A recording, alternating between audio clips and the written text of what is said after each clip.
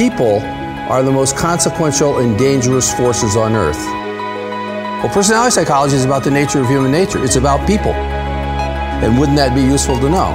It seems to me, I can't think of a more important problem.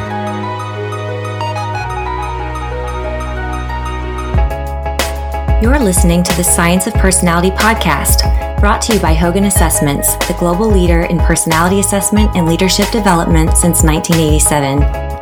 Your hosts are Hogan Chief Science Officer and world-renowned personality psychologist, Dr. Ryne Sherman, along with Hogan PR Manager and resident storyteller, Blake Lepp.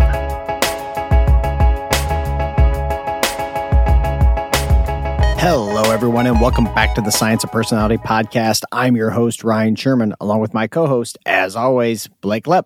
Say hello, Blake. Hello, everybody, and welcome back to the Science of Personality podcast, episode 54. Today, Ryne and I are joined by Dr. Peter Harms, professor of management at the University of Alabama's Culverhouse College of Business, to talk about attachment styles in the workplace. This has been one of Peter's primary areas of research for more than a decade, and is something that often gets overlooked by organizational psychologists. However, there is significant evidence that attachment styles can have a significant impact on major organizational outcomes. So, with that, Peter, is there anything else you would like the audience to know about you before we dive into the episode? Just a Canadian guy living in Alabama and studying personality and leadership. And I'd like to thank you guys for having me on. Well, thanks so much for coming back on, Peter. For our audience who doesn't remember, Peter has been on a prior episode, but in that episode, we talk about some of Peter's accolades. Peter has since then been promoted to a full professor, as Blake mentioned in the introduction, in the management school there in Alabama, or the business schools in the management department at Alabama. One of the things that I think is most impressive about Peter is his unbelievable citation count. He has I've mentioned, and I think in our previous episode, I mentioned his H index, which basically means how many articles does he have that are cited at least that many times. And it's over 50, which is really impressive. He's got more than almost now, probably, if we got a more up-to-date count, 15,000 citations of his work. Peter works in a whole variety of areas. He's done really well-recognized work on personnel selection, on narcissism, on leadership and personality, bad behavior in the workplace. He did our episode on the dark side of personality, which I think Blake will say something about here momentarily. But thanks so much for coming on, Peter. It's a real pleasure to have you here. Oh, thank you. And yeah, to our listeners, for those who don't know, I mean, I look at the analytics for this podcast all the time, and I can tell you that Peter's episode on the dark side of personality is the most popular episode in this podcast just over 2-year history. So congratulations, Peter. You're our rock star as far as podcast downloads are concerned. Well, they say bad is stronger than good, so I guess that had something to do with it. Well, as always, I think we see it in just about any medium, any time that we're talking about the dark side, whether it be written, audio, video, whatever it might be, that tends to really jump out at people. And it's something that people find fascinating. And quite frankly, I think I do as well. And I think everybody who's understands what that means, or even if they don't understand what that means, it's something that stands out and is of interest to people. So glad you were able to come on and talk to us about that. But we knew at that point that we needed to bring you on again. So here we are. So let's dive into this. Peter, prior to doing my homework for this episode, I was largely unfamiliar with the topic of attachment styles and attachment theory, which I learned was a thing in doing my homework. So before we get to the meat of the episode, would you mind giving our listeners a general overview of attachment theory? Yeah. Blake, that's not an uncommon thing. I actually really started doing attachment theory research, mostly because I actually transitioned into organizational psychology from the study of personality psychology, where attachment theory is one of the grand theories. It's like the big five. It's something everyone knows about. But in workplace settings, hardly anyone talks about it. And I just happen to be at PSYOP one year and was, sort of being a loudmouth and going like, why does no one do this? This is a really important topic. And one of my colleagues, Pam Paraway from Florida State, she's like, rather than talk big, why don't you actually like do what you're saying and actually like teach people about it? And that's actually where my first paper came from. She commissioned that for the journal Human Resource Management Review, and started putting that together. And subsequent to that, I've really gotten sort of interested in this. But you asked what is attachment theory? So attachment theory is considered a grand theory in personality psychology because it's one of these things that's supposed to explain everything. Your childhood, your adulthood, your relationships, your work, your reactions to death, your religiosity, your health behaviors, everything. It should be involved in that. And where it comes from, it's almost 100 years ago, a guy named John Bowlby was a clinical professor, and he was working with a bunch of maladjusted children. And one thing he kind of discovered about all of them was that basically every kid he was working with that had sort of emotional problems had experiences with generally they're like poor experiences with their mothers generally, but their parents sort of in general, where they had been separated from their parents. They didn't have a good relationship with their parents. And he started digging into this.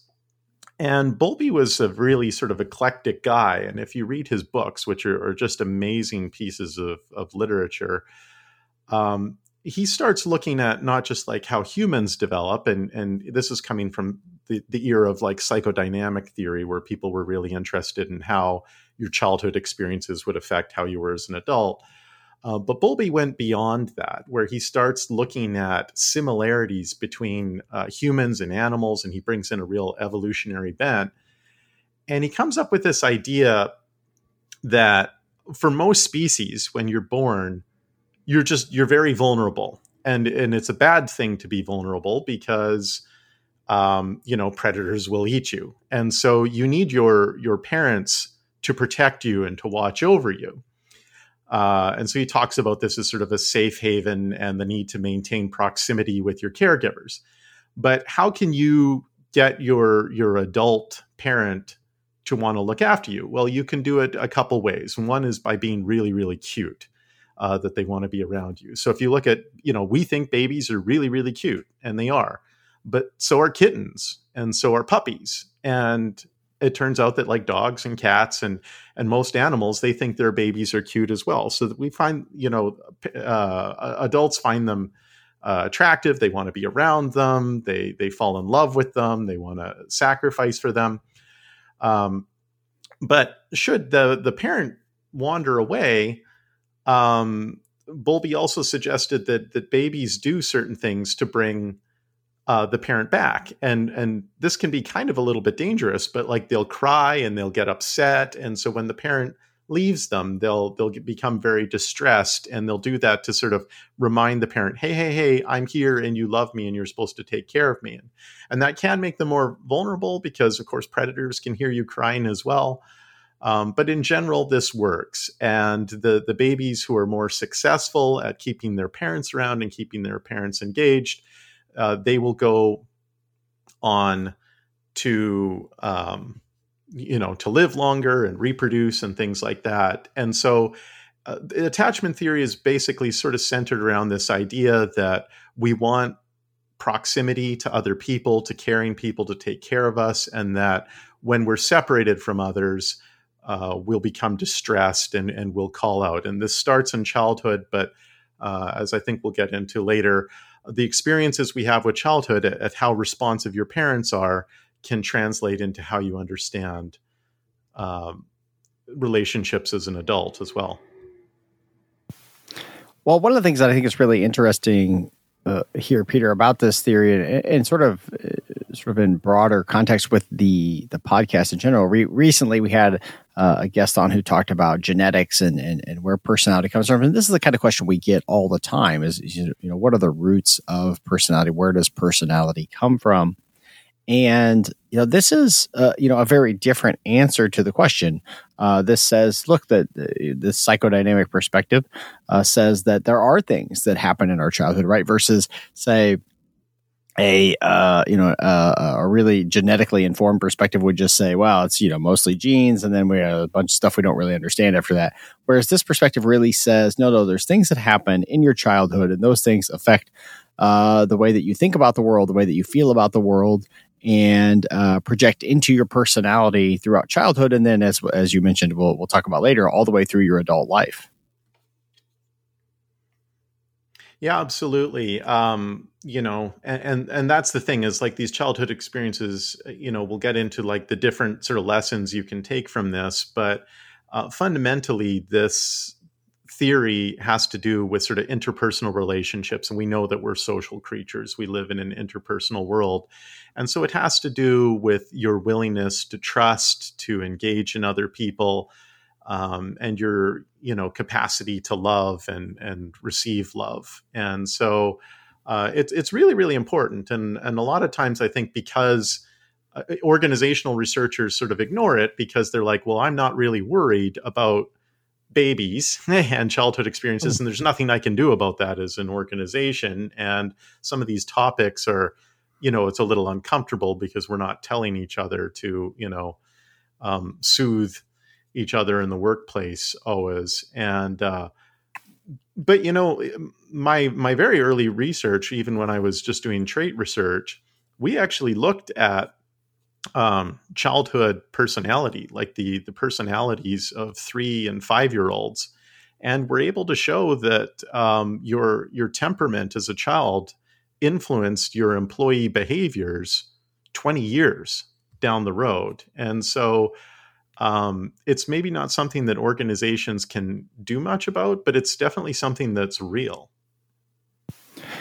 Yeah, I mean, that's totally the case. I mean, I was involved with a really cool project some years ago where teachers actually had rated children.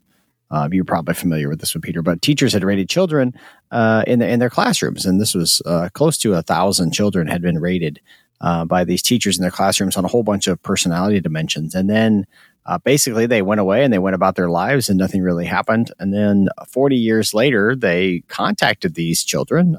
They found them and brought lots of them back and actually put them in a behavioral interview where they got interviewed about their life. And we had undergraduate students watch these interviews. These were hour-long interviews. And we just had them watch the interview and code how they behaved. Just rate how they're behaving in that interview. And what was amazing was that those teachers' ratings of when they were in 3rd grade, 4th grade predicted how those people behaved as adults so many years later. So that does suggest that, of course, there's this genetic effect, but nonetheless, that there's something, very consistent about personality over time. And this is really why personality assessments work, is because of these kinds of things. But this point about attachment theory, I think, is a really interesting one that organizations do miss because, sometimes it can be a little uncomfortable to ask people about their childhood. What was it like? To grow up where you grew up. And maybe some people find these questions to be sensitive, right? Particularly if you had a very difficult childhood, it may be uncomfortable to talk about those kinds of questions, but it does seem to have an impact on, as we said, how you view the world, how you feel about the world, and the choices you make. Well, I mean, this also, while we're on the subject, it makes me think of Ted Kaczynski, the Unabomber, for those who aren't familiar. I've heard stories about and read into it a little bit where as just a very, very young child, he actually had a severe case of hives, I believe, where he was forced into isolation by medical officials for an extended amount of time at a very, very, very young age, where his parents were unable to see him and be around him and nurture him for, I don't know the exact amount of time, but a very extended amount of time. And there are people who suggest that could have had a major or played a major role in, how he progressed into adulthood and, we saw how that turned out. But Peter, so I do think I would just want to jump into it. I think we have to, that may be the case, in his particular case, but I think nonetheless we have to be careful. I mean, there's lots of people who, were raised in homes without either parent or just had really challenging and difficult childhood situations where, they didn't turn out to be sort of homicidal. So while it may be the case, we have to be careful of. I don't want any listeners to come away thinking, "Oh my gosh, I'm Let me throw this out there, and I was maybe going to save it till later, but if you look at presidential historians or even people who study great leaders in history, you'll find an abnormally high rate of people who have experienced childhood trauma and particularly struggles with their own parents. And so it's not that these things are necessarily going to doom your personality. It's really in terms of how you interpret them and how you react to them, and how what your coping is, and pick your favorite president or whatever, and just go back and look at what was their relationship like with their parent, and you'll often find that there were struggles there. Interesting. Well, okay. So, that's been a good overview of attachment theory. So Peter, I guess my next question here is, can you describe some of the more common attachment styles? Because I know there are varying styles of attachment. So, one thing Bowlby did is he kind of laid out how these things would happen, but in his own theory, he really wasn't concerned about styles. And that really only sort of coalesced in the field of attachment studies with some research by Mary Ainsworth. And she did these famous studies called the strange situation studies. And what she would do is she would have mothers bring in their babies and sort of be in a doctor's office. And there were some toys and things to play with. And, while they would just pretend to be waiting for the doctor. And while the mother's there, the kids would sort of play with the toys or something like that, but then they would call the mother away and they would see how the children would react. And what she kind of discovered is that different kids would react in different ways. I mean, generally they would get distressed if their mother was gone for too long. And so they would start crying and getting upset. And what she discovered is that when the mothers would return, there were sort of three patterns that would come up. There were babies that or infants, I guess they're not really babies, they're sort of toddlers, could go and, be soothed by the mother quickly, where they would go and hug and the mom would say, "Oh, I love you," or whatever. And then the kid would sort of go back to playing. And she called those secure types. So when they're upset, they know that they're if they call, their mother will come, and then they're sort of soothed and they can go back to their business and they're content. There was a second type, which she called anxious, which is that they get upset and they get really upset. And even when the mother comes back and tries to reassure them, they keep just going bonkers. And they're like, "You never, ever, ever, ever leave me ever again. I'm going to cry and cry and cry." And so they're just really, really upset all the time. And then there was sort of a third type where when the mother would return, the child would reject them and just sort of turn away and be like, "I don't want to be soothed by you. You've betrayed me. I don't need you anymore." And she referred to those as avoidant types. And so those end up being sort of the three types of attachment that we typically talk about. The secure people tend to be really good at sort of, high trust, high intimacy. They've had good experiences with their parents. The other two types, though, are basically children that have learned that their parents aren't reliable when they're distressed. And so for the anxious kids, they basically have developed this idea that they have to be really dramatic and really extreme to get the kind of attention that they need. And they're just kind of they lose emotional regulatory abilities and stuff like that. For the avoidant types, they've gone through all that and they've basically, again, sort of been neglected to the point where they're like, no matter what I do, my parent is never going to be there for me. So I'm going to shut myself down. I'm going to close these emotions down. And I'm going to sort of say, the only one I can count on for myself in the entire world is me. And that ends up sort of being the three types.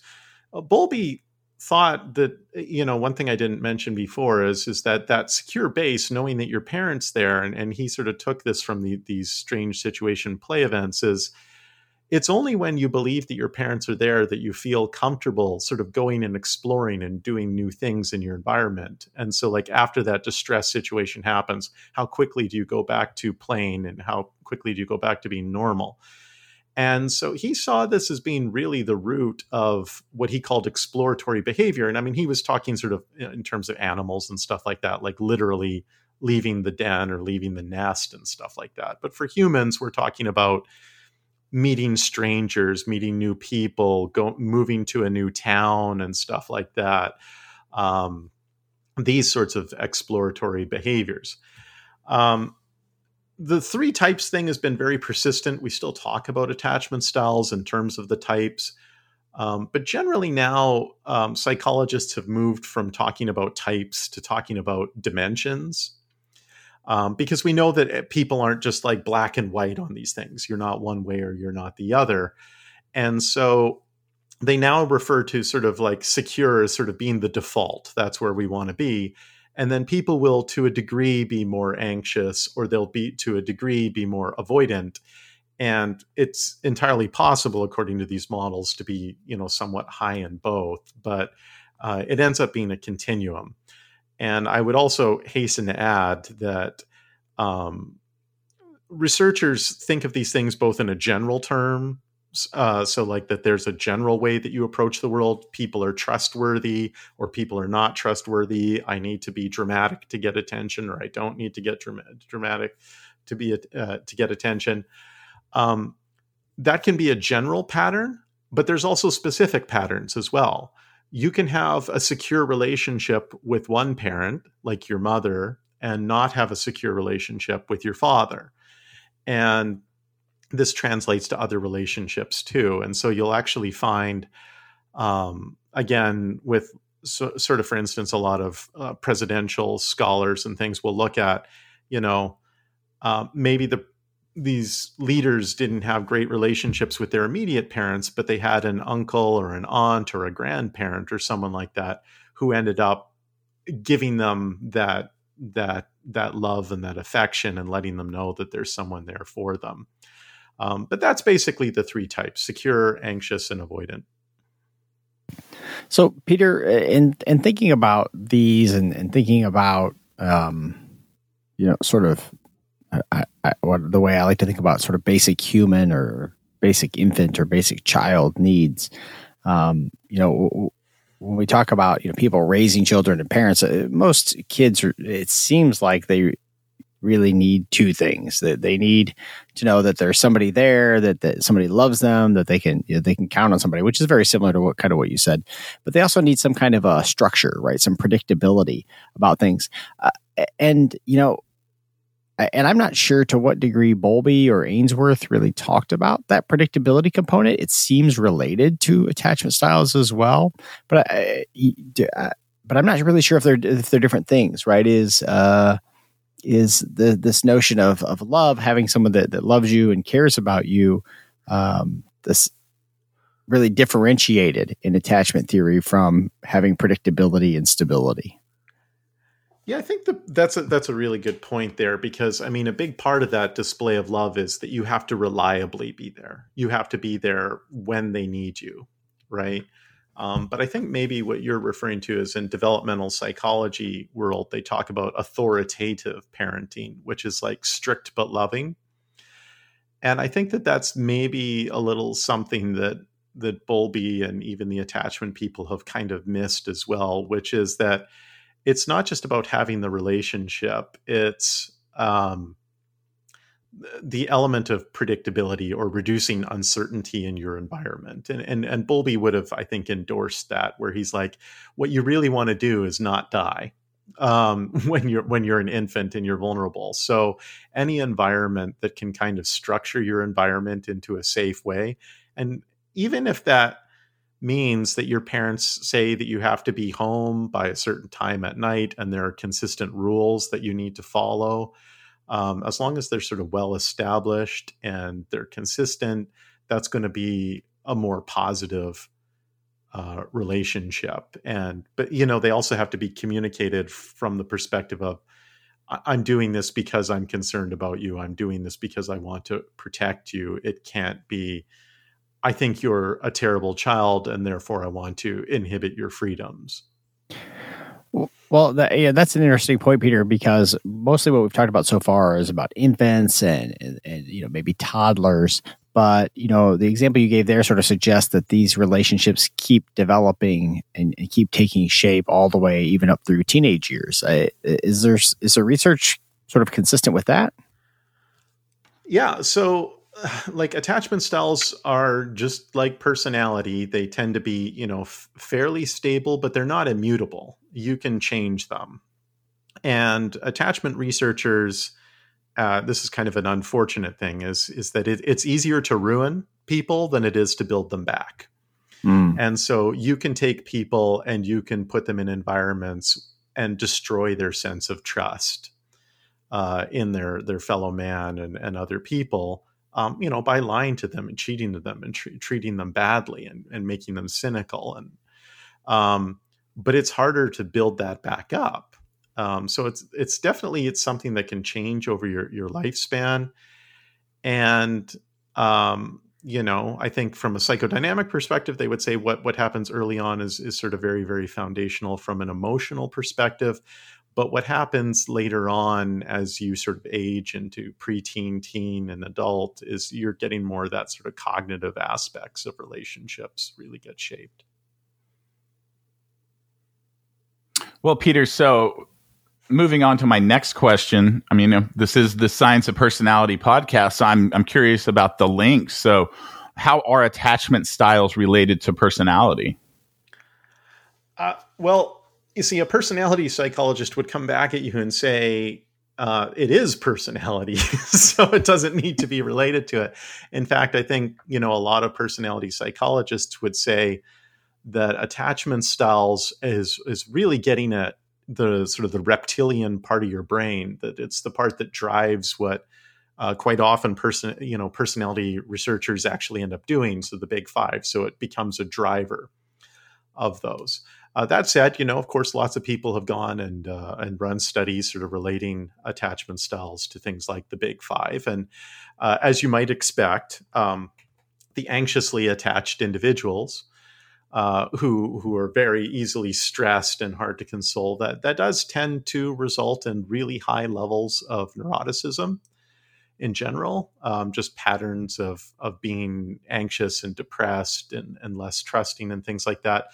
But even the avoidant individuals, that produces its sort of own big five pattern that has less to do with neuroticism. In fact, those people tend to be pretty dang emotionally stable, to the extent that one of their goals seems to be to sort of shut down their emotions and shut down emotional displays. But what goes along with that is that they tend to break rules. They tend to not like other people. And so they tend to be more introverted. They tend to be more disagreeable. They tend to be less conscientious. And, they want to be loners and not part of the system. So, in terms of big five terms, that's where it fits in. With things like dark personality traits, you can also understand, especially with sort of the avoidant types, that, certain things like I think what Hogan Assessment Systems calls like mischievous personality or sort of rule breaking and sort of the more antisocial aspects would be associated with avoidant, but not necessarily always there. It's just that kind of goes into it. But then other derailers that have to do with being overly dramatic and emotional and getting attention that way would certainly be associated with the anxious styles as well. You can also, probably guess that the research generally shows that there are gender differences on these things, on attachment styles, whereby Women tend to display more often the anxious profile when they do have the insecure attachment, whereas men tend to, again, shut down their emotions and distance themselves. So they tend to be higher on avoidance. Well, I think one of the interesting things here, Peter, is that, and you sort of mentioned this earlier, that it's really about sort of secure versus insecure attachment styles, but there's basically two different sort of ways of displaying an insecure attachment style. And you mentioned that anxious and avoidant, you can sort of be high on both. I don't actually know off the top of my head, what is the correlation between those two dimensions? Do you happen to know? I mean, theoretically, they're orthogonal with each other. Okay. Yeah. Gotcha. Okay. So I guess part of the question, or at least one of the things that I would be wondering is, so I realize that these are both from insecure attachments or difficulty perhaps with parents. But other than you mentioned this gender difference, which I'm assuming doesn't apply, broadly across the board. There's probably a trend, but it doesn't apply sort of broadly to all women and all men. What might drive one to pick up more of an anxious style versus an avoidant style, right? So we get that it's about some security issue. But what kinds of things, I mean, is there any research suggesting that this kind of thing would drive you to be more avoidant and this kind of thing would drive you to be more anxious? Or is it just seem to be, you have bad parental care and so you picked one? Well, so the thing is I guess you would almost put it on sort of a developmental continuum where, people generally, they sort of start as secure, and then when they're not getting careful, attentive parenting, they move to anxious, where it's like, well, I'm going to make more noise. And it's, even if that doesn't work, then they're like, oh, well, to heck with this. They're never coming. Right. And so they kind of learn it that way.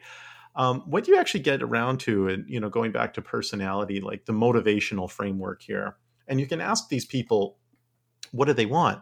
And what the anxious people really want is they want secure caregivers more than anything else. So like they still want intimate relationships. They want affection from other people. They just have really dysfunctional ways of achieving that, so you can think of the very clingy boyfriend or girlfriend, right? Where it's like they're texting you and calling you all the time. And did you cheat on me? And where are you going tonight? And something like this, where they're trying to get you to stay around, but it's the type of behavior that ends up driving you away because it's just too much, right? The avoidant people, if you ask them, they'll basically say, no, I don't want that. I don't want those close relationships. I don't need them. And so to some degree, it's almost like a continuum. And so I think it largely is sort of a product of your experiences, but there probably are genetic aspects to that where, your dispositions might push you towards one coping strategy or the other. So do you think the avoidant people really don't want that? Or is it that I guess I always interpret it as the avoidant people don't want to risk the emotional pain, the emotional hurt that might come with getting close to someone, right? People will betray you. People will leave you anyway. So I'm not going to get close to anyone so I can protect myself. That's the way I always sort of saw it, that they actually at some deep level actually really wanted those relationships, but they're so mistrusting of them that they avoid them because they want to avoid the hurt, avoid the pain. Yeah. So I think, as a psychologist, and that was sort of a traditional take on it, which is that a lot of what you saw from the avoidant people was really sort of this surface level coldness, but like deep down, they still wanted those things. But people have done studies where they've used, biological measures of distress and things like that. Right. And found that avoidant people can shut down their emotions and turn them off when they're thinking about betrayal or other things that would sort of trigger attachment styles more, that they seem to have developed sort of a capacity to distance themselves from their emotions. So they genuinely do seem to sort of not feel the need for like intimacy and affection in the same way that other people do, and to some degree, sort of, losing their comfort level with that intimacy and relationship as well. So, Peter, do you see a tie here with, since you're our person who came on to talk about the dark side, do you see correlations to this kind of shutting down and things, with our HDS measure? Yeah, I mean, I think it's all over the HDS measure. In fact, you can see certain styles in there that definitely, like I said, you've got sort of the histrionic people who are, making a lot of noise and being dramatic. And then you've got people who shut down, like I think you call them, the leisurely Reserved. people, resistant to feedback, resentful, also Like reserved, aloof, yeah. Detached would very much be the avoidant. Whereas, which one? Probably the colorful, I guess, would probably be the closest to the anxious attachment. So it definitely overlaps with those quite a bit. Yeah. So you see a mix of the moving against and moving away derailers there. Yeah. Okay. Yeah. So this is a model Peter developed using children to understand child-parent relationships, but you've suggested that attachment styles are applicable for adults in the workplace. So can you talk a little bit more about that?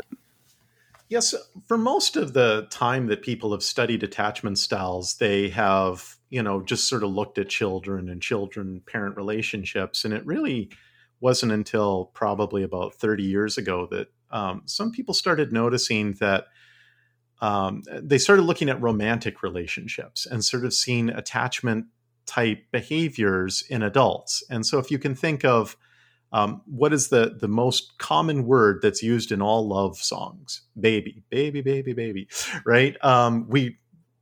We use that as an affectionate term for people we love.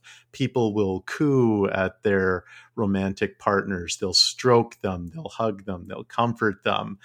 And so there were just a lot of parallels in terms of, making up nicknames for each other, and even like raising the tone of your voice to tell, I love you. No, I love you. Being cutesy with each other, public displays of affection. And these are things that we do with babies too. And they're like, well, like maybe we sort of, we do this as adults too. And so there's been extensive research now on dating couples and married couples and how they deal with each other. And it really sort of helps us understand, what happens when an avoidant person is in a relationship with an anxious person, or a secure person is with an avoidant person, and, how do they react to each other? And there have been really cool studies of things where, they've looked at couples at airports and things like that, where they're separating, and, one person is getting on a flight and the other person's maybe dropping them off. And when the person dropping off is securely attached, what they'll do is, it'll be a kiss and a hug and I'll see you soon in 3 days. And they sort of watch them for a few seconds, but then they sort of, they walk away, they go back to their car and stuff like that. The anxious people, again, they're kind of clingy, right? So then there's a lot of like reaching and I love you, and they want to stand in the TSA line and watch them, and they'll wait at the airport and look for, they'll phone them and like, which plane's yours? When's it taking off? And they won't leave until they have to. And so there's a lot of this, and the avoidant adults will just be like, well, have fun on your trip, and leave immediately, no hugs, no kisses, no anything. So we see adults doing this. But you asked me about the workplace, and that's where you see it as well, because, Freud, going back again to the psychodynamic era, suggested that your leaders in organizations or in political situations were basically parents. They were just, again, projections and manifestations of parents. And so where, I've been really interested in this stuff is the leaders' relationship with their followers. What do their followers need from their leaders? And do they get it back in terms of these attachment types? So we do see adults doing this. And we know, for instance, that one of the best predictors of whether you like your job is whether you've got a best friend at work, for instance. And so like relationships are really, really important. And attachment styles is sort of the personality psychologist's best tool for understanding relationships. Peter, I think you might have been at this. That you're mentioning of romantic relationships reminded me.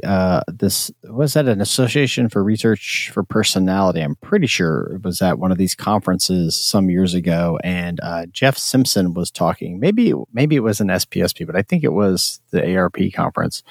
And he was one of the keynote speakers, and he showed this video clip of he's a researcher at Minnesota who's done a lot of work on sort of college age romantic attachment sort of relationships.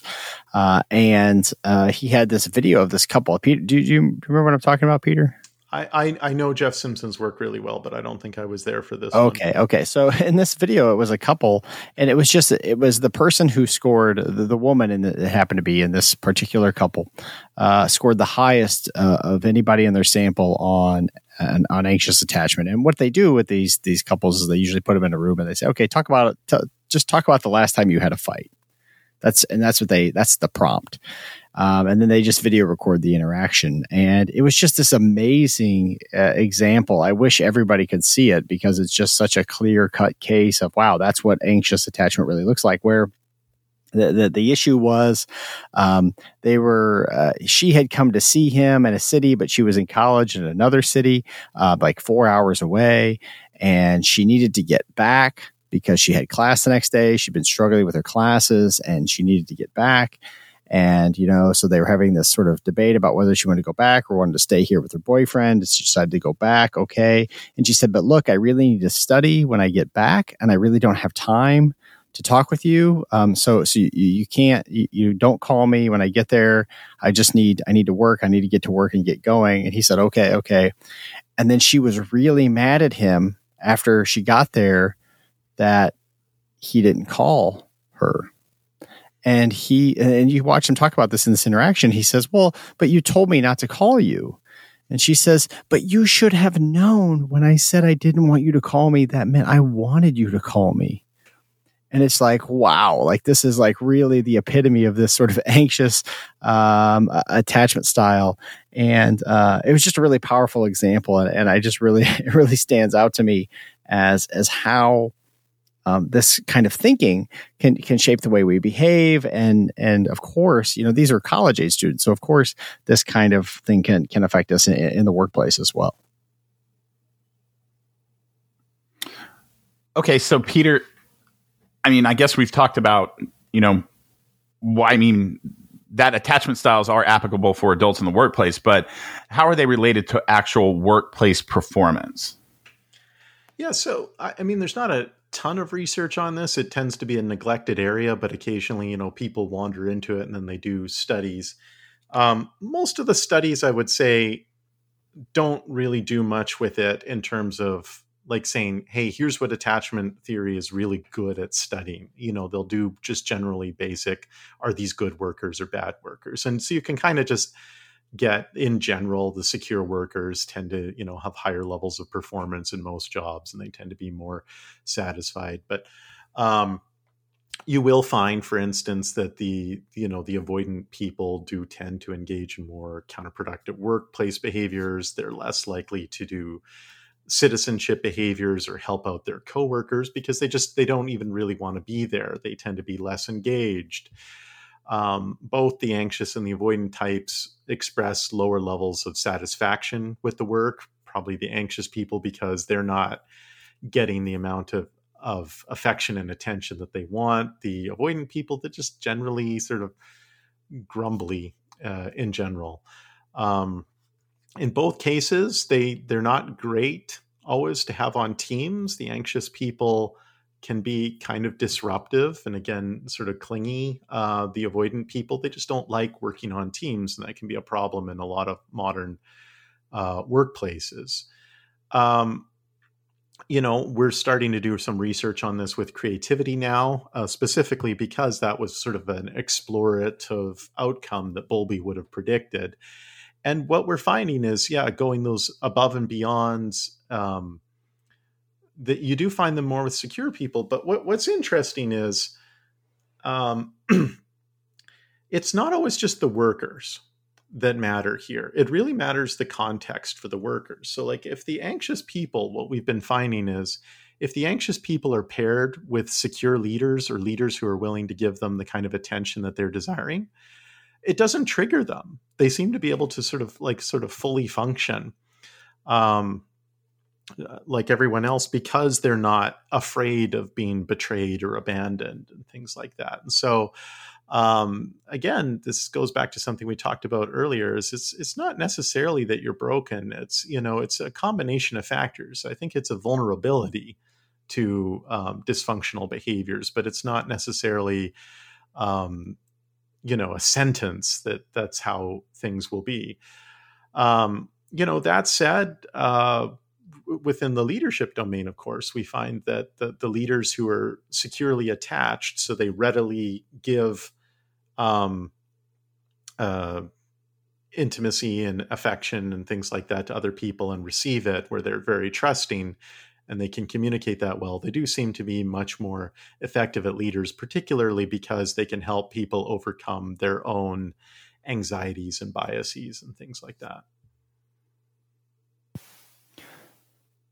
Yeah, well, I think that's really interesting, Peter. Thanks for sharing that information. I think the point about the interaction is really interesting, right? So you can imagine, somebody who's sort of an anxious, sort of more concerned about relationships. Do people here like me? Do people want me to be here?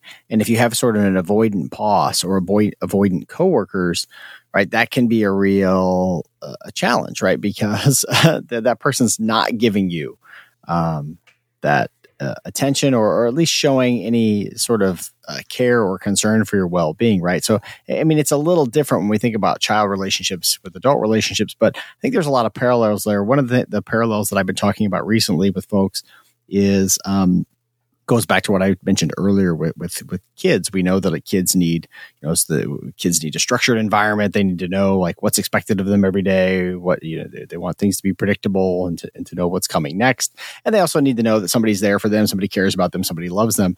And I sometimes feel like that's a very similar. And I think that's what the whole idea of structure and consideration in the workplace was really about. It's about the idea that, workers, what do most workers want? They want to know what's going to happen, they can be expected to do on a daily basis. And they want to know that somebody at the organization cares about them.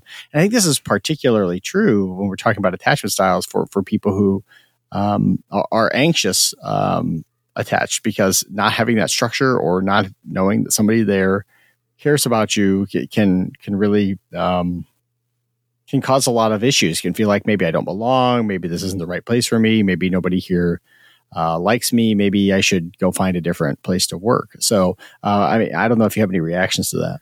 You got me thinking about something, and this is just pure speculation right now, but workplaces are going through what everyone's calling sort of the Great Resignation right now.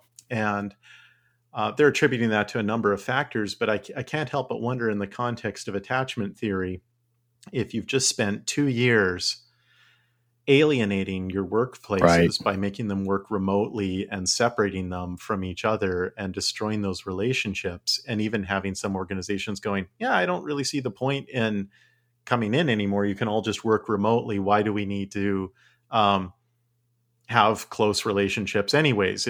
Everything's very transactional, and treating people more like parts of machinery than as human beings that need those social relationships.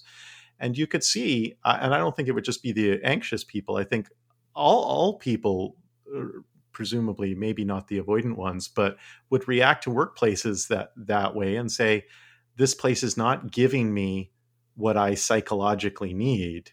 By creating that distance, and I'm going to go to some place where I am appreciated and I do get that kind of attention. And so again, I have no evidence for that, but it wouldn't surprise me at all, because it would perfectly fit with what attachment theory would predict. Well, I think that there is some evidence around some of these. It's been particularly true, I think we've seen for people who aren't in relationships, right? So there's some evidence suggesting that younger people are struggling more with the remote work situation than older people. On average, of course, not all young people or not all old people are successfully navigating it. But it does seem, but that I think that's just a proxy for, your own relationship status. It seems that people who are already in relationships, people who live in communities where they already have lots of those interpersonal relationships, right? They have people that they trust and they can trust them and that they, feel good around and have positive interactions with, seem to be doing better with the remote work situation than people who don't have as much, right? If you're young, if you're fresh out of college, if you've moved to a new city, you don't have people there that if you're single, not having a workplace to build those relationships, not having a place where you can find those secure people to attach with, I think is a real struggle. And so I think that that is absolutely right. That it's certainly for some individuals that's driving part of it. Well, okay. Well, what about leadership, Peter? At Hogan, we talk a lot about leadership emergence versus leadership effectiveness. So I guess for my next question, can you talk about the attachment styles associated with emergent leaders and effective leaders? Yeah. So, I think we've talked a little bit about, the followers and how they react to leaders, and in fact, how, secure leaders tend to do best. We do find when we talk about sort of leader emergence that, the secure and the avoidant individuals tend to be more likely to be promoted. Again, I think because workplaces tend to reward you for, more your task type performance rather than your, social emotional performance in the workplace.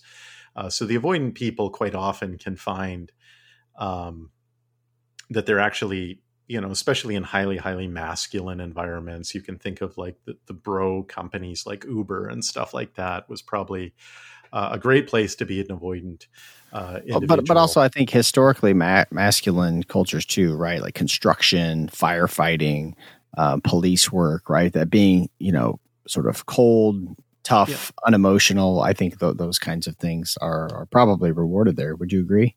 I think so. I mean, where I've seen evidence of it is in manufacturing samples, where actually they basically say that that's the most functional type of leadership style is actually avoidant in those contexts where it's about being tough and being unemotional. So, it does come up. That said, from a leadership perspective in terms of like what you're good at and what you're bad at, we know that like there's sort of initiating structure and showing consideration are sort of the two big things that we expect leaders to do. And you can kind of see how like avoidant people might be just fine and dandy with the initiating structure parts, but they fail to show the consideration. As a consequence of that, they might have less satisfaction, less team cohesion, and things like that. The anxious leaders might, they might have some of that emotional stuff there. They're, certainly want to have, the parties and the recognitions and things like that. But where we find them struggling a lot of times is that they have a lot of trouble with like discipline and directive functions of leadership because they're really worried about driving their followers away. So if you remember, like in the TV show The Office, I was just thinking of that. He's a great example. An anxiously attached, leader where they did a lot of sort of throwbacks to his childhood where, he was not being loved, but like he desperately, desperately wanted to be loved by his workers. And that he had all those world's best boss mugs, right? That he bought for himself, right? Right. I mean, like that was what he lived for. And so you can see like how those people would be very sincere. And I think if you understood what was going through them, they become very sympathetic characters. Yet at the same time, going to that show, like you get an avoidant individual like Stanley, who just finds Michael to be irritating. all the time, where it's just like, leave me alone. I don't want to do all your exercises and your activities and your team building things. And so the anxious people, and they do have trouble saying no and disciplining and things like that. So that's kind of where these sort of manifest themselves. Yeah, it also reminds me of the episode where Jim organizes a party at his house, but Michael's not invited. But Michael, I think, has been doing surveillance on the company emails in that episode, and finds out that the party's happening and that he's not been invited, and that drives him crazy. Right. Well, but that, to Peter's point earlier, that's exactly the kind of thing sort of an anxious person, right, in this sort of attachment framework would do, right? Peter used the example earlier. Give me your cell phone. I want to read your text messages, right? That kind of thing. Just being concerned that somebody is cheating on you in some way, and in this context is the same. It's not cheating romantically, right? But it's cheating in a relationship, friendship kind of context. Well, and more broadly, within like the CEO research literature, you find out like being a CEO, and I think being a leader in general, it's a lonely role, because you don't know when your followers are being kind to you. Are they doing that because of the power in the relationship? Can you trust them? Who can you share with? And so it's a really stressful thing for an anxiously attached individual to be in a leadership position. Well, Peter, this conversation's been great, but I have one last question before we end this episode. And it seems obvious that attachment styles play a significant role when it comes to organizational performance. So in your opinion, what work still needs to be done on the research front moving forward? Well, from a research perspective and as an organizational psychologist, I think that the things that I look at is, we study attachment in the workplace, and we think that it's important. We've shown that it's important, but we only ever are able to really do that from sort of an academic perspective. There really aren't measures that are designed to assess attachment styles in training or selection settings and things like that. One of the only exceptions is the Hogan Personality Inventory, and within the adjustment dimension, there is a subdimension of that called good attachment, which is based on attachment styles, but it doesn't differentiate between anxious and avoidant attachment. And so, it gets you halfway there, but not quite all the way there. With what right, you it's more about just secure versus insecure. Secure versus insecure, yeah. And then the other thing is like, so we don't have good measures. We definitely need those, and then we need training. Because one thing when I talk about this with people, and quite often, again, a lot of leaders tend to actually be avoidantly attached, and they'll be like, hey, just a point of self-realization here is like, I'm not good at this. I don't like intimacy. I don't like that. And you're telling me I need to do that. And I think that this gets into, we talk about humility and leadership a lot of times is like, leaders don't need to be, supermen. They don't have to do everything themselves. And one thing I sort of advise them to do is like, if you can't be that person, make sure that there's someone in your organization, like your number two or someone else, who is that counselor, who is that shoulder to cry on, is someone that people can go to. Like that's the way that you can show that you care, is like, even if you can't necessarily be there for people, like you can create the context again where the organization is caring, so that people have that secure base in the workplace. And so training, job structuring, those are things that we really need to sort of focus on as well in terms of research. Well, I think that's a really good point, Peter. And to that last point you made there, that's really all about what strategic self-awareness is all about, right? It's not about, these are your sort of blind spots. These are areas where you need to work on. Sure, maybe you can improve in those areas in some ways, but in many cases, we actually advise leaders to find people who can fill those gaps. We work with a lot of entrepreneurs, and we've talked on, I think, on this podcast about how entrepreneurs typically need help with structure. They need help with running an operationally efficient organization. And we talk to them a lot about getting somebody who can help you do that kind of thing, help you can rein in those ideas and really put them into practice. And I think it's the same idea here, is that, finding someone who can fill those gaps is really critical for organizational success.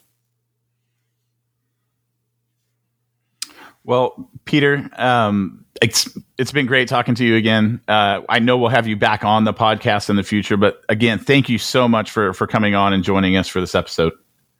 Yeah. Do you mind if I just sort of share a few additional thoughts? No, absolutely. Go for it. Well, Peter, I was going to ask, if you don't mind, actually, sort of, I think a lot of people could look at attachment theory and go, well, isn't that pretty narrow? Like, what's sort of the big idea, or what's the big implication behind attachment theory? And I don't know if this is where you were going to go, but, I'm kind of curious, like, why would individuals in the workplace or organizations really care at a sort of broad level about it? Yeah. So, generally, as, organizational researchers, we look at this at sort of the micro level, which is, the individual level. How does this affect individuals? But it has societal implications as well. When we first started studying attachment styles, we found that over 60% of people were securely attached. And you had about a 20-20 split of the anxious and the avoidant people. And that was pretty stable for a long time. But more recent surveys have shown that with the millennials and the Generation Z folks, or Generation Zoom, that in fact, the rates of secure attachment have fallen to below 40%. And they've almost been entirely replaced by avoidance. So now you have about 40% secure, 40% avoidance, and 20% anxious. And that's going to have implications in the workplace in general. It's going to have implications for society and how we relate to each other. Because you're getting that greater and greater, sort of distance where people are saying, like, I don't need to be in these, tight relationships with other people. And there's lots of reasons why people think that this trend may have happened, whether that's, breakdown of families, that we're not connected with their extended family as much. People have blamed social media for sort of trivializing relationships where it's just, likes and follows and things like that. People have said, before there generally was like sort of one working parent and one non-working parent, you generally found that the people would have a more secure relationship with the non-working parent. And now, there's not sort of a designated person to have that relationship with. So there's these sort of macro trends that we're not sure we know how to deal with yet and haven't manifested. And I have to imagine that something like the COVID pandemic and, doing all your meetings again over Zoom and the distance and things like that, think about what that means for organizations where you're onboarding new people.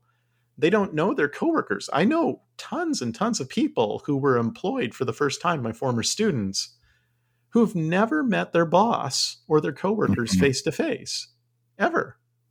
How do they have a relationship with those people? It all ends up being very transactional. And again, as humans, we desire that level of sort of intimacy and relatedness. And that's been stripped from them and stripped from the workplace. And so I think, we often talk about what has happened and the changes in the workplace through very technical and very transactional terms. But we have really ignored what the implications are in human terms. And I think that that's why it's important to pay attention to things like attachment styles. The other point I think I'd like to make, again, is just to reiterate, these insecure attachment types don't necessarily mean you're broken. They're not immutable. They can change. And it's, it's how you react to them. I keep mentioning presidents. Like President Obama is a great example of someone who, when they asked him to write the biography of his life, he wrote the book Dreams from My Father. Well, that father abandoned him when he was an infant, and he only met him once later on in his life. And yet he still built up his father as this amazing guy that he wanted to be like. And it from an attachment perspective, it's this really strange thing, because he did have these figures like his grandmother who really genuinely seemed to like care and love him. And instead, he still oriented himself around his father. And that became sort of a linchpin for, his character development and his ambitions and what he wanted to do. And how he saw himself in the world and sort of even his personal identity. So like this stuff is really real, and it's really impactful, and like it impacts people who make big decisions for us too. So like this is, I love doing this stuff, because like this is sort of like the psychologist's playground, where it's something very, very psychological, very psychodynamic. It really puts us back to, Freud and childhood and trauma and neuroses and all these things, but it has these really impactful, important things that happen in the real world. And just the translation between those is just, it's so fun, so amazing. And like, it's one of my favorite topics. So thank you for bringing me on to talk about it. Well, it's so important too, right? I mean, you mentioned that, but I mean, these are people who lead huge organizations, or in some cases, entire nations, and things from when they were children seem to be affecting them, which affects all of us. So it's really good to know. So I just want to say thanks so much, Peter, for coming on today. This was awesome. A really deep dive into a topic that I think a lot of our listeners may not know as much about. So I really appreciate your expertise and sharing that with us today. Great. I had a lot of fun, and I hope people find it interesting. Again, some of this work is hard to find, but it's definitely out there, and it's certainly growing at a very rapid pace. People are getting excited about it. Well, Peter, thank you. And I know I told the listeners earlier that we will be bringing you back on. And I think we actually have a topic in mind. I won't spoil that, but yes, you'll definitely be joining us again in the future. Our listeners seem to have liked your first episode. I think they're going to love this one, and we look forward to having you on again in the future. So thank you.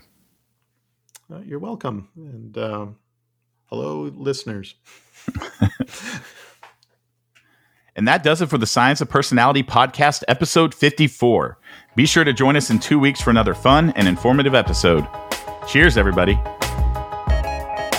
This has been the Science of Personality podcast, brought to you by Hogan Assessments. You can access all podcast episodes on our website, scienceofpersonality.com, or on the streaming service of your choice. See you next time.